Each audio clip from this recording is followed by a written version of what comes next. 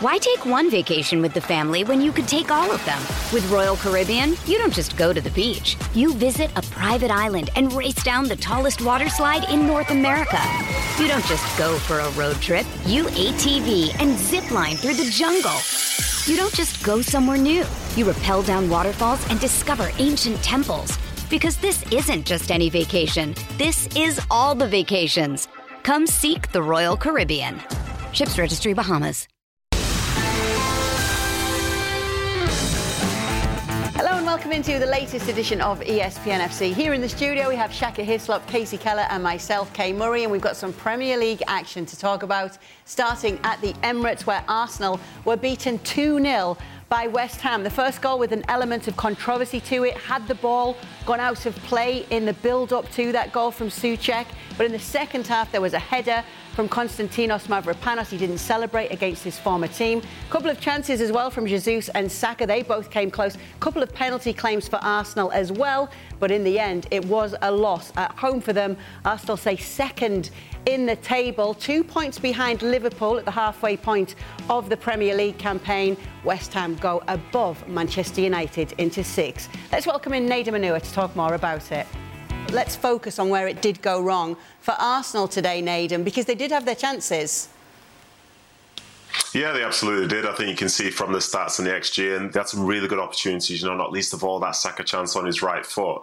But I think it was just one of those days where things just weren't really going their way, and I'm sure Arteta said after the game that, they should have scored that game. For them to not score, it seems wild, and then a couple of moments go against them. But this is the sort of challenge of playing in the Premier League and playing against a side like West Ham, who will have the ability to have a low block, to drop off and to be defensively really good.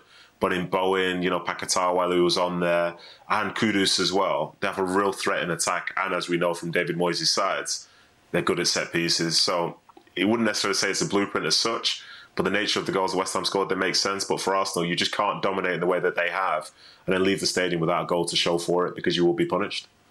What stood out to you, Shaka? I think a lot of what Needham is touching on. And for Arsenal, for as good as they've been, for as much as we've praised them, as this game was going on, Casey and I were saying, well, who's going to be that player to step up? Who's going to be that Thierry Henry-like player? And then you look through the likely goal scorers, or you look through the goal scorers from this season.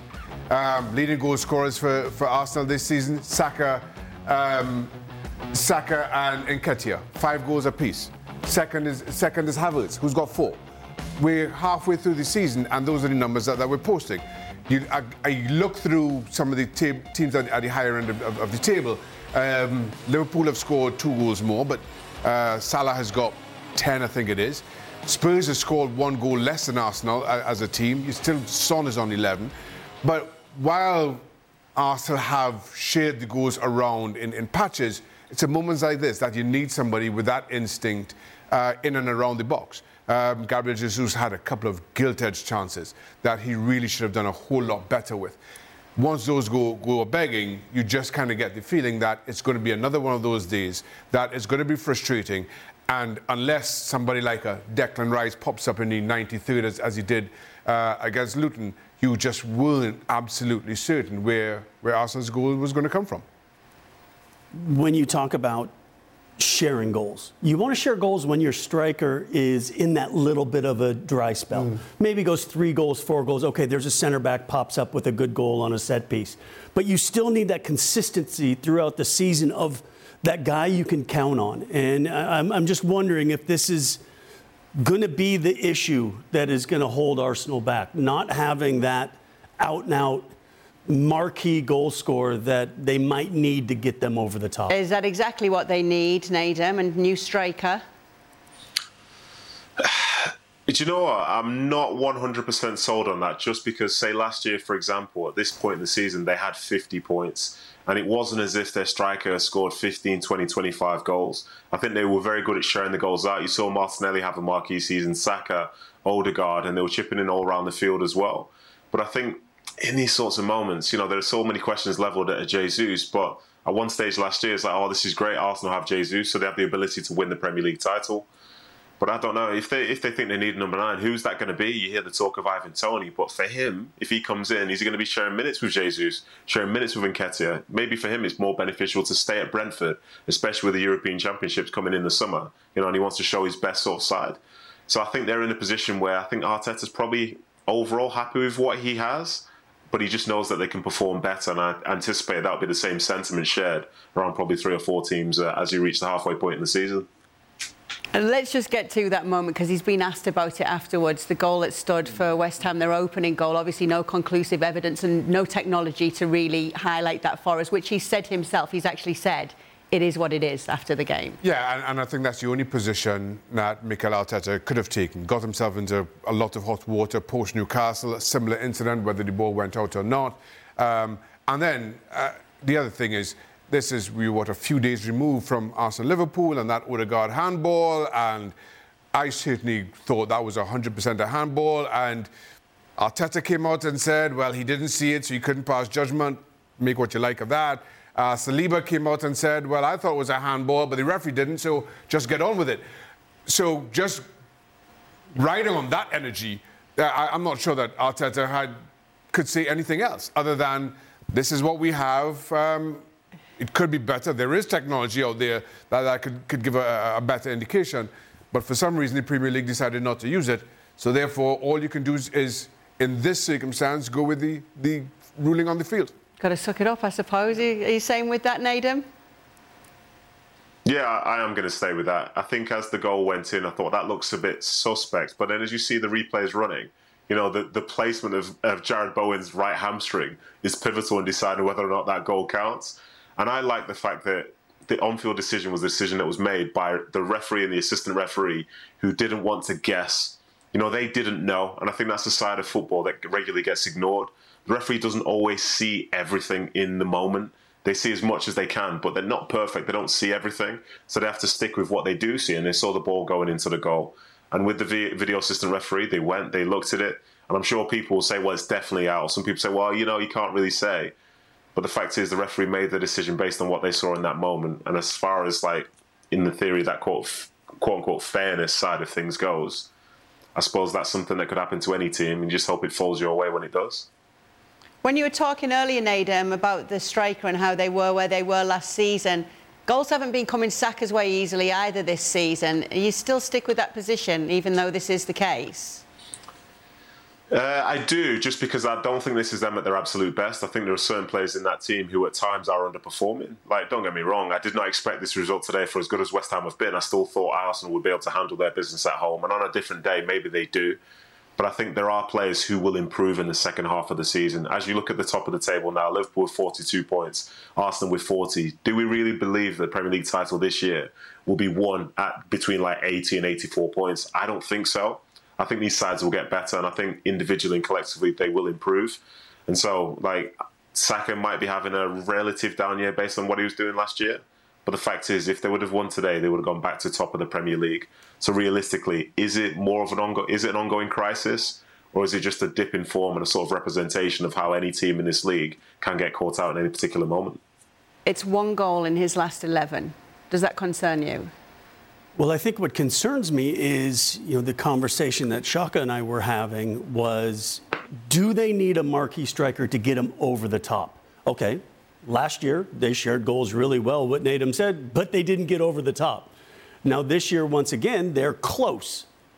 And it could go either way if the group consistently shares the goals well. But when you have a drought from 1 or 2 in that group, because none of them are really that 25 goal scorer consistently for periods of a time. So do they need that marquee guy that will then be that difference where you can count on them, where year in and year out they're going to get those goals? Arsenal obviously mattered a lot to Mavropanos because he didn't want to celebrate his goal, Nedum. Were you surprised to see that? Do you know what? When I saw him do it, I thought, that's weird. But then that's because I'm not really as much of a football historian as maybe I should be. I didn't realise that he'd played for them all of those 7 or 8 times, whatever it was. But 7. As is the case, and was sent off in one of those as well. So 6.5? Well, Six and a quarter. I'm not really someone. Yeah, I'm not really someone to police people's celebrations or not celebrations, but I think if we were to look at a group of people that might know that he played for Arsenal, they're probably all in the Emirates Stadium. So I think the fact he chose not to celebrate is fine, but I'm sure as he walks off the pitch and gets into that dressing room, he'll very much be celebrating with his current teammates, because what a goal and what a win that was. Yeah, what a win it was. We actually got a great stat, Shaka. For David Moyes, it was his 73rd Premier League away game as a manager against Arsenal, Chelsea, Liverpool and Manchester United. He had won 0 of the previous 72. Today was the day. Today had to be the day. And what a way to get it. But again, jokingly, as we're watching this game, it's about 25 minutes in, I turn to Casey and I say, I can't remember what David Raya's wearing. West Ham really were camped in their own box. But then that should come as absolutely no surprise to anyone. That's how West Ham play. Invite the pressure, hope to break on the counter-attack and get some kind of reward that way. And it worked. And while, yes, for David Moyes, he gets to celebrate his first win against one of those forwards, as you mentioned, it was hard fought. And I thought, while we could talk about Arsenal not being prolific enough in the box and the number of touches they had in the box and the cause, whatever you may want, you can't take away from how resolutely West Ham defended. And I thought they did a very good job of that. And credit to David Moyes for setting his stall out, knowing who his team are, and playing to those strengths. Yeah, we got Casey's opinion yesterday on the title odds. He was obviously on with Craig Burley. We wanted to bring you in on this one today, Naden, because we're just looking at the odds here. It's Liverpool after this result, who are proving to be, with the bookies here, Man City's biggest contenders. Are they? Popular opinion. I actually don't have a clue what I'm talking about, Kay. But I thought Arsenal were going to be the team that would. But then you look at them on a game like today, and you think, well, where's that come from? How have they managed to lose that game at home? It's a strange one for them. But Liverpool, I think they have the ability to do so. I'll be interested to see how they play when Salah goes away to African Nation. Longer period of time. But City are there, and they've had so many results go their way. Once they have a sniff, they'll be in the mix. But I think as it stands, and I'll probably be wrong again, it's probably City and Liverpool. Is he wrong? No, he's not. Well, no, nothing saying City and Liverpool. I think City and Liverpool are the two favourites at this point. A couple of weeks ago, I said Arsenal played the best football in the league, but I didn't know how their experience down the stretch, especially Champions League football, would come back to cost them. And here's the thing that even I had to kind of check myself on today. For all we've criticised Manchester City, for all the praise we've heaped on Arsenal, Man City win their one game in hand. They're joint with Arsenal. They're 2 points behind Liverpool. So I continue to believe that City are favourites. I have Liverpool in second. Again, another stat I saw somewhere, I think ESPN put it up on one of their social media pages, that so far to this season, Liverpool are 9 points worse off because of VAR calls, controversial VAR calls. That's a big gap. If we're talking a 9-point swing at this halfway point in the season, take that away from them in the second half of the season, all of a sudden, Liverpool looking at 51 points for the second half of the season.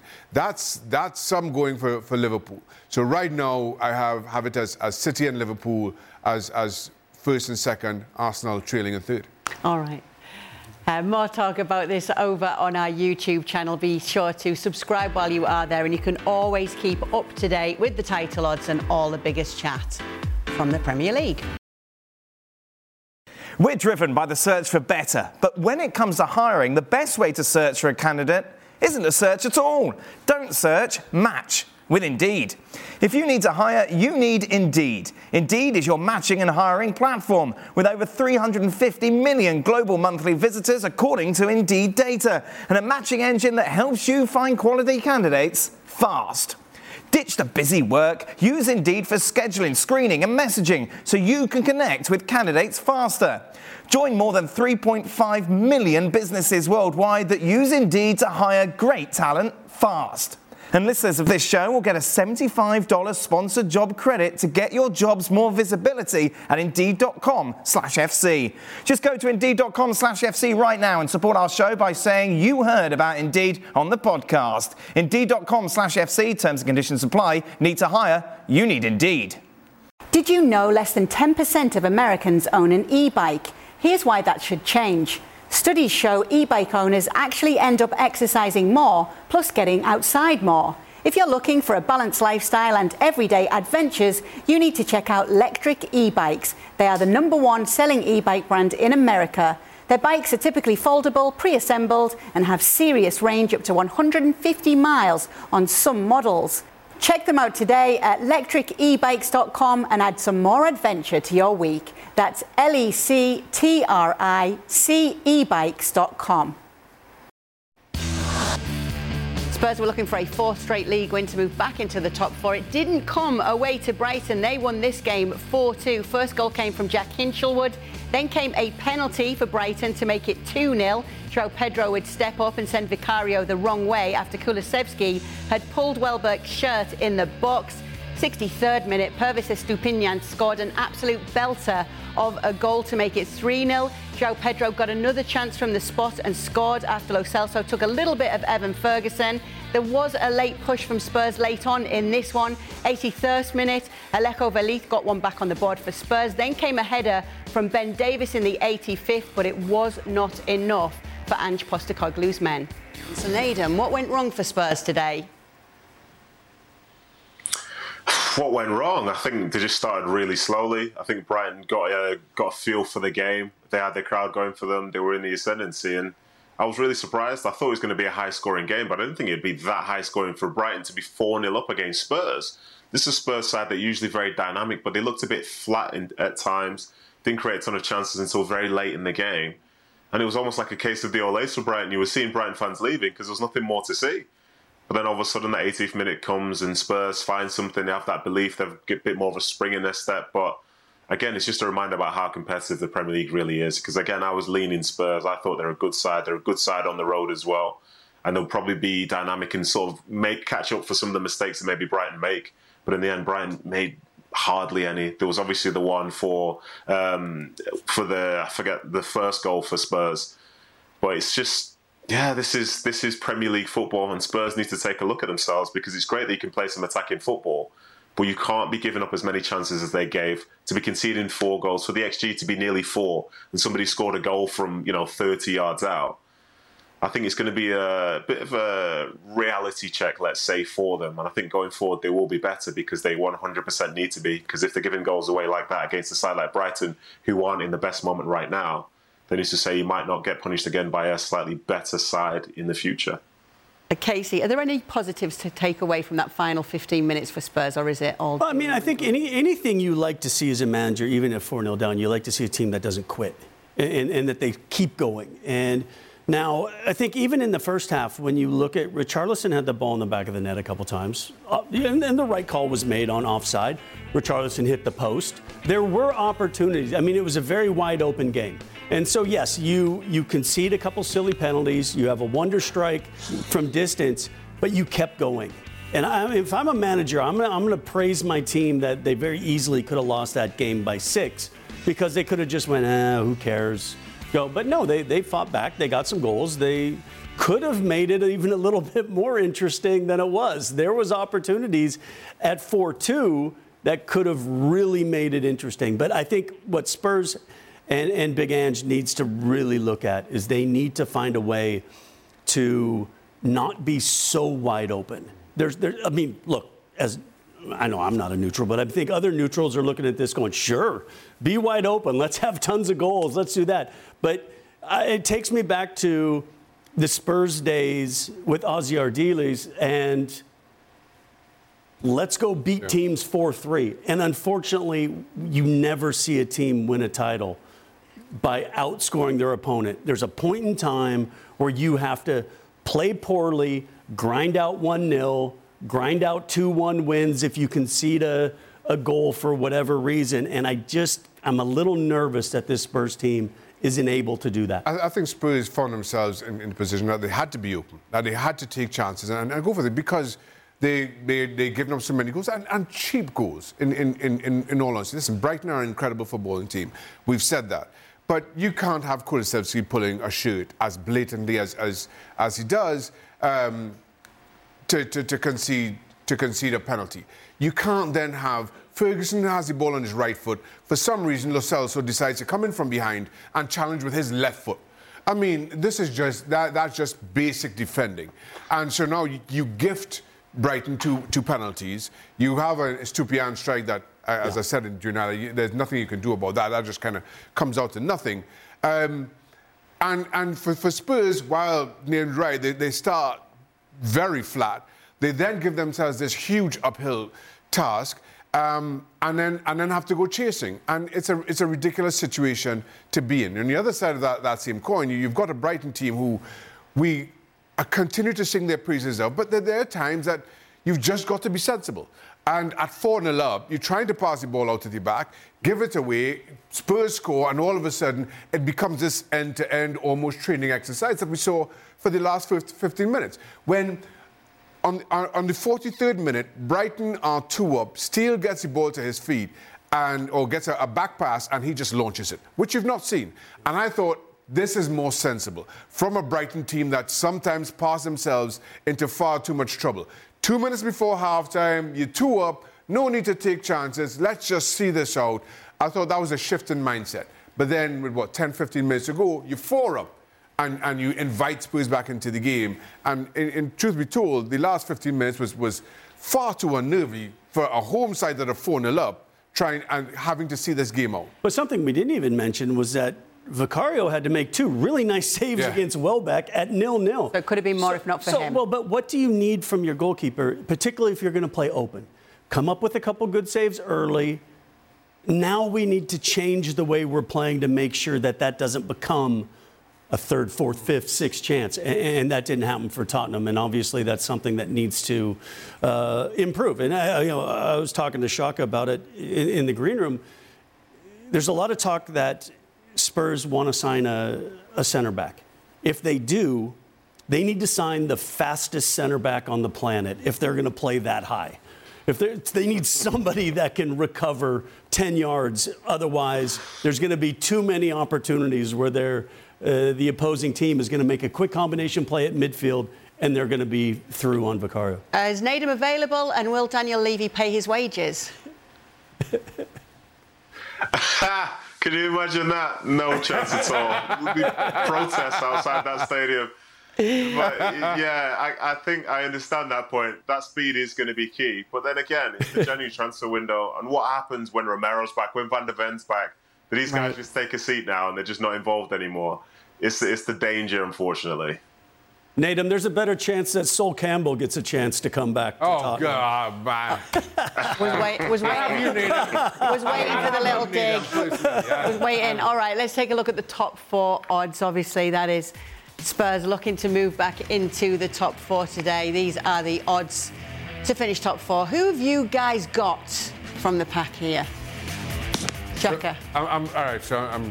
Well, clearly. Go 1 through 4 then. Come on, West Ham, with the Spurs shirt on. No, Liverpool, Arsenal, who aren't on this list, finished top 4, Manchester City, and I still think Aston Villa are the 4th best team in the league. I look at everybody else, and they are flawed. They are inconsistent. So I still think, while Villa are going through a little bit of a rough patch right now, they're the 4th best team in the league. Nedum, Villa, Spurs, United. I'm going for City, Spurs. They're the last 2 teams in there for me. I think that'll be the way. All right, so that's a little talk on the top 4 there. You talked top 4 yesterday. No, you didn't. Who have you got? Have you got your former club, Tottenham Hotspur, making it into the top 4? I think so. I just don't quite think Villa are there. I think Villa will. I think Spurs will just jump ahead of Villa. Okay. All right, we've got to talk about Hugo Lloris, former captain at Tottenham Hotspur, who is reported to be on the move in January stateside, taking his talents to LAFC after 11 and a half years with Spurs. He's obviously on the fringes at the club now since Ange Postecoglou came in. These players like coming to LA, Casey? Well, definitely. I had a nice little chat with Chiellini when they were up in Seattle, and clearly, I mean, there's a prime example of a guy that came in on a reduced salary just to have an opportunity to be with his family and hang out in sunny Southern California. And then now he's obviously going back, and it looks like a clear role with Juventus. But yeah, I mean, why not? You know, I mean, Hugo Lloris has done everything. You know, where do you choose to take your family someplace else, or do you think, you know what, that could be a lot of fun there? Look, it's a good organization. It's a great place to live. Why not? Probably looked at all those previous trendsetters who swapped English football for MLS. A few of those here, Nathan. No, I know. Yeah, you know, that's Do you right. like it? Me in 2018 going to RSL. Yeah, I loved it. I loved my time there. It's very, very different. But I think once you decide that you want to try and make the move over there and there's a team that's interested, then I think it's really exciting. I think Lloris at 37 gets the chance to see a different type of football, different type of league, different lifestyle. And I think he'll buy into it, especially because in going to LAFC, he's going to a side who wants to win. You know, winning is the priority.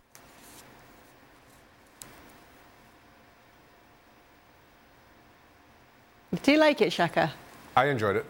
Yeah, I think it makes... Well, you're still here. Yeah, exactly. I like it so much I just did. Do you like it for him, for Lloris? Yeah, I do. It makes a lot of sense. You know, as Casey was saying, here's a goalkeeper who's seen it all and just about won it all, including, in my opinion, the biggest prize in world football. And now, coming to the end of your career, you still feel like you have a little bit to give. You're not, given the career that you've had, you're not prepared just to sit on the bench. And you probably are recognizing that you're not going to play at the highest levels of European football anymore. I think coming to LAFC ticks a lot of boxes for who he is, who he has been, and what he wants for his family in the last few years of the twilight of his career. And I think it's a good acquisition because LAFC, again, are getting one of the most recognized goalkeepers in world football, albeit on the wrong end of his career. But there aren't many people who can boast a CV, let alone goalkeepers, can boast a CV like Hugo Lloris. Yeah, and of course, Hugo will be delighted to be one of the big topics on Football Americas with Seb and Herc. They'll no doubt be talking about this very situation on the latest edition. It drops twice a week on ESPN+. Be sure to always stay up to date with it. Hi, it's Mike Greenberg letting you know ESPN Bet is ready to take you through all the biggest sports moments this spring. The official sportsbook of ESPN has exclusive offers and markets from Scott Van Pelt, Stephen A. Smith, and me, plus many more. From the playoff intensity to finally getting out to the ballpark, there's no better time for sports fans. Sign up today. New users get a bet reset up to $1,000 in bonus bets if your first bet doesn't win. Download ESPN Bet today. What a play. Must be 21 plus and present in select states. Gambling problem? Call 1-800-GAMBLER. Terms and conditions apply. See app for details. We all know breakfast is an important part of your day. But sometimes when you're traveling for business, you end up staying at a hotel that doesn't offer any. You know what happens? You grab a cup of coffee and skip the meal entirely. We've all been there. But if you book a room at La Quinta by Wyndham, you can enjoy their free Bright Side breakfast featuring delicious baked goods, fruit, eggs, yogurt, and waffles. And really, who doesn't want to start their day with a fresh, hot waffle? Tonight, La Quinta, tomorrow you shine. Book direct at lq.com. Oh, it's time for Shaka's Power Rankings. Now, last week, there was a disgusting moment where La Liga's joint leaders and top scorers, Girona, were snubbed. Wow. It's kind of like that red card, yellow card moment. I don't know what happened. And they got all the way up to third? So, that's where they should have been. Okay. Girona are third. They're back in. I was going to leave it for the winter break, but then, of course, we had a series of games, and that's changed things. Arsenal, who were in last week, are lost today and draw against Liverpool, so they're out. PSV are back in. Well, they're down. PSV went in last week, I don't think. I mean, it's your Power Rankings, Shaq. Huh? They were. They were? Yeah. Oh, goodness. You know who weren't in, Girona? All right, well, they've dropped 6. They've dropped 6. Girona back. That's all that matters. Other than that, it's more or less the same. I just thought I would let you know as well that the only teams in Europe's top 5 that have scored more than Girona are Manchester City, Bayer Leverkusen and Bayern Munich. So that was quite the snub. So, It was a little bit of an oversight. Did make me laugh, A little bit of though. oversight. I blame Dan. Personally. You should blame Dan, because usually I'm on for your power Thank you very much. Yeah. And then when I would have checked you. When I was doing them last week, I said, Dan, I feel as though I'm forgetting somebody. But you know, Dan, he's no help to anybody. No. No help to Absolutely anybody. none Just let me go to air with it. Any mistakes from him this week that you see, Casey? I kind of like the idea that there's some teams up there that unconventional teams that you would see in the power rankings. Yeah, And it's nice. yeah. I think Leverkusen are having a phenomenal season, so love to see that. Girona, clearly good catch this week on that mistake. So who's unconventional? Manchester City? Well, I mean, when was the last time, when your nickname in Germany is Neverkusen, Yeah. and you're number one, because and deservedly so for this stage of the season, and Girona by all means, I mean, that is remarkable. Nice to see my ex-teammate, the coach at Michel. It'd be great. Michel, so great for one of to them see. to win their league. Yeah, so I mean, One, just pick one. Then they'd have to be. think of what Leicester power City ranking. did when they won, and how the 4,000 to 1 odds, and just to have another team that is just such a huge surprise is great for world football. I don't trust Nadem is going to be as generous about your power rankings this week. He gave it this one, didn't he? No. I was just studying the power rankings because they're a work of art yet again, and I feel like as an avid viewer of this show and a lover of Shaka Hislop, as you look at it, you try and explain it so that you can justify it, but you can't. It's impossible, and that's the thing that makes it so magnificent. So well done, Shaka. It makes no sense, and we're here for it. I'm often referred to as the Michelangelo of power rankings. Right, for sure. Yes, for sure. I am an artist. Thank you very much, Nathan. Yeah. I got yet again was the wrong words. Nathan will be with us on the latest edition of Extra Time, of course, joining the Goalkeepers Union. Go check it out over on our YouTube channel as the panel answer your questions. Why take one vacation with the family when you could take all of them? With Royal Caribbean, you don't just go to the beach. You visit a private island and race down the tallest water slide in North America. You don't just go for a road trip. You ATV and zip line through the jungle. You don't just go somewhere new. You rappel down waterfalls and discover ancient temples. Because this isn't just any vacation. This is all the vacations. Come seek the Royal Caribbean. Ships Registry, Bahamas. With Kizik hands-free shoes, motion sounds something like this. Kizik helps you experience the magic of motion. With over 200 patents and easy-on, easy-off technology, you'll never have to touch your shoes again. There are hundreds of styles and colors, plus a squish like nothing you've ever felt. For a limited time, get a free pair of socks with your first order at kizik.com/socks. La Liga returns next week and we are here for it. Make sure to be with us for all of these games in English and in Spanish. And there is quite the game on January 3rd as Girona take on Atleti. Championship triple header coming up on Friday. It all gets underway at 1 p.m. Southampton taking on Plymouth Argyle. Coventry against Swansea City. And West Brom will face Leeds United. These guys are back for extra time. We paid them as well.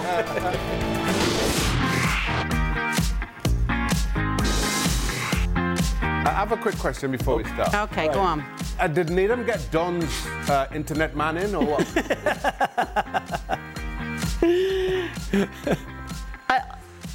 This is not going to say. Also, why is he in a Hallmark movie today? For anybody listening on the podcast, he's in a winter wonderland today. Kind of where Cameron Diaz swaps with Kate Winslet in The Holiday. If you're into Christmas movies, Listen, I'm just happy to be if Jude here. Law's going to come knocking at the door. I'm just happy to be here.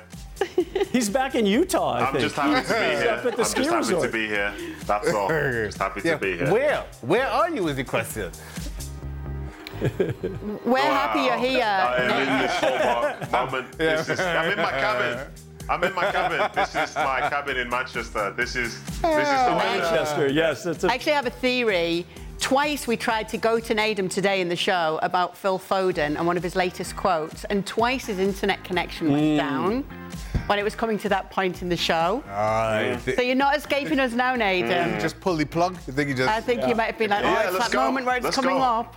All right, so we're going to tell you about his quote after the win over Everton, which you have probably seen, where he said, "I've had a good run of games. You know how much I like playing in the middle as well. Long may it continue." This seems like a clear message to Pep Guardiola, but we also know Kevin De Bruyne's return is imminent. So long may it continue. I'm not sure it's going to be that long, right, Nadim? I think it might be okay. It might be okay because I could see a world where maybe it's a Rodri, it's a De Bruyne, and it's a Foden. Because previously, when Haaland was around, as in he was fit to play, Alvarez was kind of playing one of those attacking midfield roles, and I could see that changing just a little bit. So yeah, for him, he wants to be central. He wants to have the influence in the game, and obviously Kevin De Bruyne is a far more senior figure. But if those goals keep coming and the performances keep coming, I'll tell you where he'll be playing. He'll be playing centrally. So let's just wait and see how that goes. Okay, I don't know. I'm not going to upset Pep. You will. All right. Just watch. All right.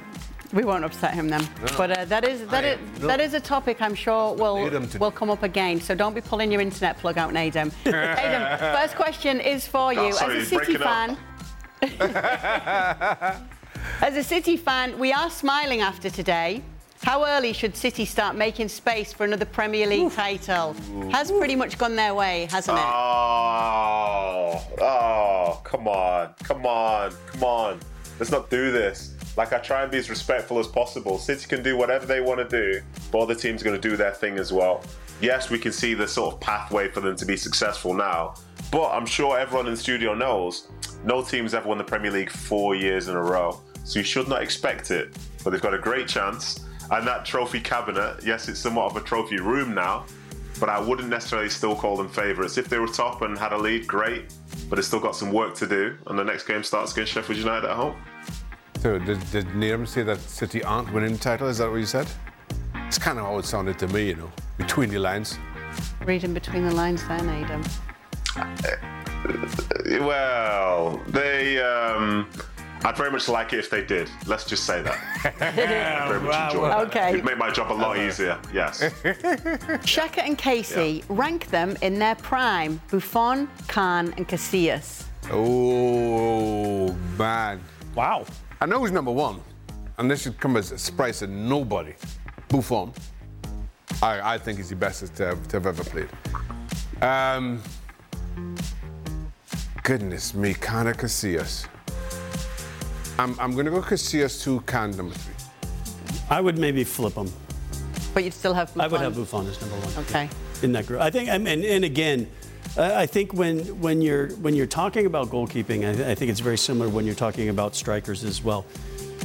It's snapshots in time. You have a group of, let's say, 8 to 10 that are in a conversation. And then you're like, hey, for this run of 5 games, they've been number 1. But the big difference is when you also look at a lot of the goalkeepers like that, they're playing for teams like Edison has a fraction of the saves that Vicario has had this year. So it's hard to judge, on that simplicity. But I think there's conversations of who's in that run of form at that moment of time. Next question for you, Nadim. Is Zinchenko a liability for Arsenal this season? And should they be looking to bring in a much better left-back in the January window? No, I don't think he's a liability at all. I think I've seen him play for Man City and win league titles. I've seen him play for City and get to a Champions League final. I think at this moment in time, he's not playing to his best, and some people are potentially exposing that. But I think he's a very, very good player, and is integral to how they want to play out from the back. So I think he's an asset, and I think he can improve. If it was a case of this was his ceiling, then yeah, bring something different. But I think for them, they've got Timber to potentially come back at some point this season. That could be a big defensive boost for them. But when I think Arsenal, I think free-flowing football, and I think Zinchenko is a big part of that in that side. So I don't think it's a liability at all, and I think it's just easy to just jump on someone when they're not playing at their best in any particular moment. Okay. Casey, with Xhaka and Nadim's love of West Ham, Newcastle and Man City respectively, are there any of your old teams that you might have a slight bias towards? Well, I think all of us players have a slight bias towards our old teams, no question about it. And I mean, the big joke was obviously when I was, still doing broadcasting for the Sounders and having come from the greater Seattle area, the team I supported in the NASL days as a kid, and then so yes, there was always that little bit that I was biased, but clearly as an ex-Spurs player, Leicester, Millwall, Gladbach, Rayo. Yes, I always have that little bit of love for your old team. I mean, when people talk about, you know, when we play for those teams, and let's say a North London derby, for example. Look, I have no animosity against Arsenal. I don't have, but what I do have is I want my home supporters, my team supporters, to be as happy as possible. And when you can get one over your rival, when you're a Millwall player and you get a chance to beat West Ham, that is as big as it can get. Again, it's not like I grew up hating West Ham, but I understand the hatred that the Millwall fans have, and I want them to be as happy as possible. Right, so basically you hate Xhaka? Of course. Yes. Yes. You know, no question about it. Yeah. Newcastle have Sunderland. We'll never talk to him again because I was a Millwall player and he was a West Ham player. Newcastle have Sunderland coming soon. That'll be intense. Yes. That'll be fun. To look I'd also like to add that I've showed how neutral I can be coming in today wearing a Spurs shirt. I did. Xhaka came in today. Can I tell you all this? Xhaka came in today wearing a rather fetching T-shirt, it has to be said. It was really nice. It was not like the Spurs kit. It was a T-shirt which said Spurs on it. It had the cockerel on. It had it all on. Yeah. And Xhaka's son is a Spurs fan. Yes, my son is a Spurs fan. He got you it for Christmas. Yeah. He was really excited. He came in today, and look what's happened. I had a pretty good day. I had a great day. It's my lucky shit now. The Xhaka curse. Did you contact your son today to have a little work? I sent him a message. I said, "This is my lucky shit." I really enjoyed it. Oh, Nadam is terrible. For about 2 weeks before Christmas, he's going, "Oh, you're gonna like your gift. You're gonna like your gift." My Spurs shirt. My son used to in FIFA. He would play against me in FIFA. Oh, Dad, you got scored on again. Guess what? You got beat again. Again. You're like, what chance do you have? I mean, fair play to you wearing it though. Wearing your gift. I'll wear it again. Who'll finish higher in the table this season? This is from your interior decorator, who's been very busy lately, Nathan. Who'll finish higher in the table this season? Yeah. West Ham, Brighton, or Newcastle? Oh, that's a great question. A great question for right now. And I think I'm going to say not Brighton. I'm going to lean West Ham because I think they've got a groove and a style of play that, you know, really travels well. So I'm going to say them because right now it seems like the wheels are definitely falling off Newcastle and that could affect them in the long term. Shaka, I feel like you have to wade in on that one. My earpiece came out. I was wondering what all the crunching was. Yeah, it's me. My earpiece came out. I'm putting it back in. I can't. All right, I got it. He's back. You didn't hear all those awful things you said about him. Yeah, just as well. Worry. Just as well. I'm going to say. I'm going to say Newcastle. I'm going to leave Newcastle. Okay. I feel like Howe does some business in January, as he did to good effect 2 years ago. To try to stay up, I think he does similar. Yeah, and given Newcastle's injury list, once those players start coming back, I think they put a run together. Okay. Naden, when you made your move to MLS, did you have any trouble adjusting to a new league calendar? How was your first season in MLS, not playing during the holidays? So, getting Christmas off was amazing. To be able to watch like English football and still know I do have work. This was like a dream come true. So the calendar, yes, it was different. I think the biggest issues as such was the fact that, you know, all of a sudden everybody starts pre-season at the same time. You've got most of the teams in the West like training out in Phoenix. So you're looking at the opposition like thinking, well, why are we doing this? Playing against teams in your own league for pre-season, weird as well. But overall, I went there for the experience and it certainly was a new experience and it was fun to do. And like I say, that chance of knowing that when the weather gets too cold, you can just stop playing football instead of just being out there shivering, knowing that you can't wear gloves because people call you soft. You know, that was a very good time, yeah. I very much enjoyed it. We actually had this conversation today. You were talking about the different leagues you've played in and what the Christmas breaks were like for you, and you felt that some of them favoured you as a player better than others. You know, Spain is short. So Spain, you really only get about 3-4 days off. So the 2 seasons that I played in Spain, the first year we came back to London for a few days and had a good time. The second time we had the days off, we took the kids to Disney Paris. And had a great, and then you're only, because you've only had 3-4 days off, you don't have much of a training schedule to get back to play. Germany now, you did have enough time to actually fly home, and have, you know, a week, 10 days, see people, do that, but it comes at a cost. You then have a mini second preseason, which is never a lot of fun. It's like you, Shaka, when you used to look, can I get to Trinidad? Yeah. Oh yeah. Well, that was when I come to MLS. That was my first Christmas in Trinidad since I graduated university. So since '91. Wow. And when you came, it was a big break. Yeah. It was like a 3-month break. It was a big old break. Yeah. And I mean, that was just so good. Getting to spend Christmas with my mom and dad and back home, and my wife is also from Trinidad. So our kids were young. So it was really good. Well, there you go. That's why people like Hugo Lloris are probably like, you know what, I'll have a bit of that. In this era of VAR, why do players think they can get away with anything in the penalty area, like what Kulusevski did today with that shirt tuck? That was dumb. Yep. It is a valid question. Why, when there is VAR, is it still that you just might as well take I think risk? you just have that instinct. I think you just have that instinct. Correct. Let me just, you know, and then you think, oh, God. From the time you do it, you just think, oh, what am I doing? What do you think, Nadim? You know, I think that's fair. I think what Shaka's saying is right. It is instinct, and he's done it. And he's probably not even conscious of the fact that he's doing it. But then all of a sudden, when he realises the decision's been given, it's like, oh, no. Well, of course, this is going to end up as a penalty. So I wouldn't necessarily say people just go around doing stupid things all the time. But unfortunately, sometimes you just go into automatic and you do things that you think make sense in the moment. But yeah, he's not doing it on purpose. Come on. Last question is for Casey. Start, bench, or drop the supporters of these clubs. Leicester, Seattle Sounders. Oh, man. Oh, there's no chance. There's no chance. Go on, upset somebody, kids. No chance. Upset somebody. No, I mean, look, I'm not. I'm sorry. I'm jumping on the fence on this one. Yes, boo. You can boo me all you want. I had. That's tough. I had a lot of fun at every club I played for, and I enjoyed making the rounds. So which did you have the most fun, second most fun, and least most fun at? No.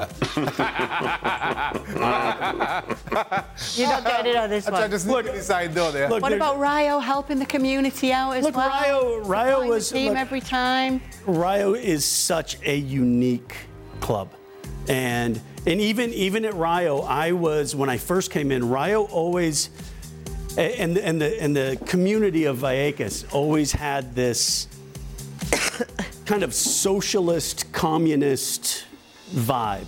And being like the first American to play in La Liga and go to the club with, you know, and here's the capitalist coming in. There was always that little bit of, but I think like every place that any player plays at, nobody cares where you're from, what you look like, if you perform for the club, you are going to be appreciated, and Rio was exactly the same. So there we go, Casey Keller sitting on the fence. On the fence, baby, and proud to do it. Thank you so much for sending them in. We'll send you. We'll see you tomorrow. Casey will be back tomorrow. We'll try him again. Get me off the fence.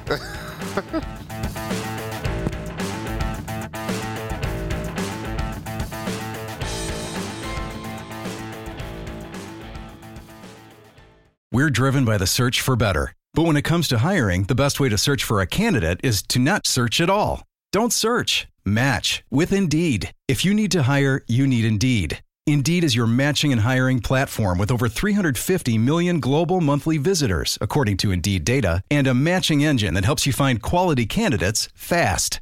Ditch the busy work. Use Indeed for scheduling, screening, and messaging so you can connect with candidates faster. And Indeed doesn't just help you hire faster, 93% of employers agree Indeed delivers the highest quality matches compared to other job sites, according to a recent Indeed survey. Leveraging over 140 million qualifications and preferences every day, Indeed's matching engine is constantly learning from your preferences. So the more you use Indeed, the better it gets. Join more than 3.5 million businesses worldwide that use Indeed to hire great talent fast. And listeners of this show will get a $75 sponsored job credit to get your jobs more visibility at Indeed.com/FC. Just go to Indeed.com/FC right now and support our show by saying you heard about Indeed on this podcast. Indeed.com/FC. Terms and conditions apply. Need to hire? You need Indeed.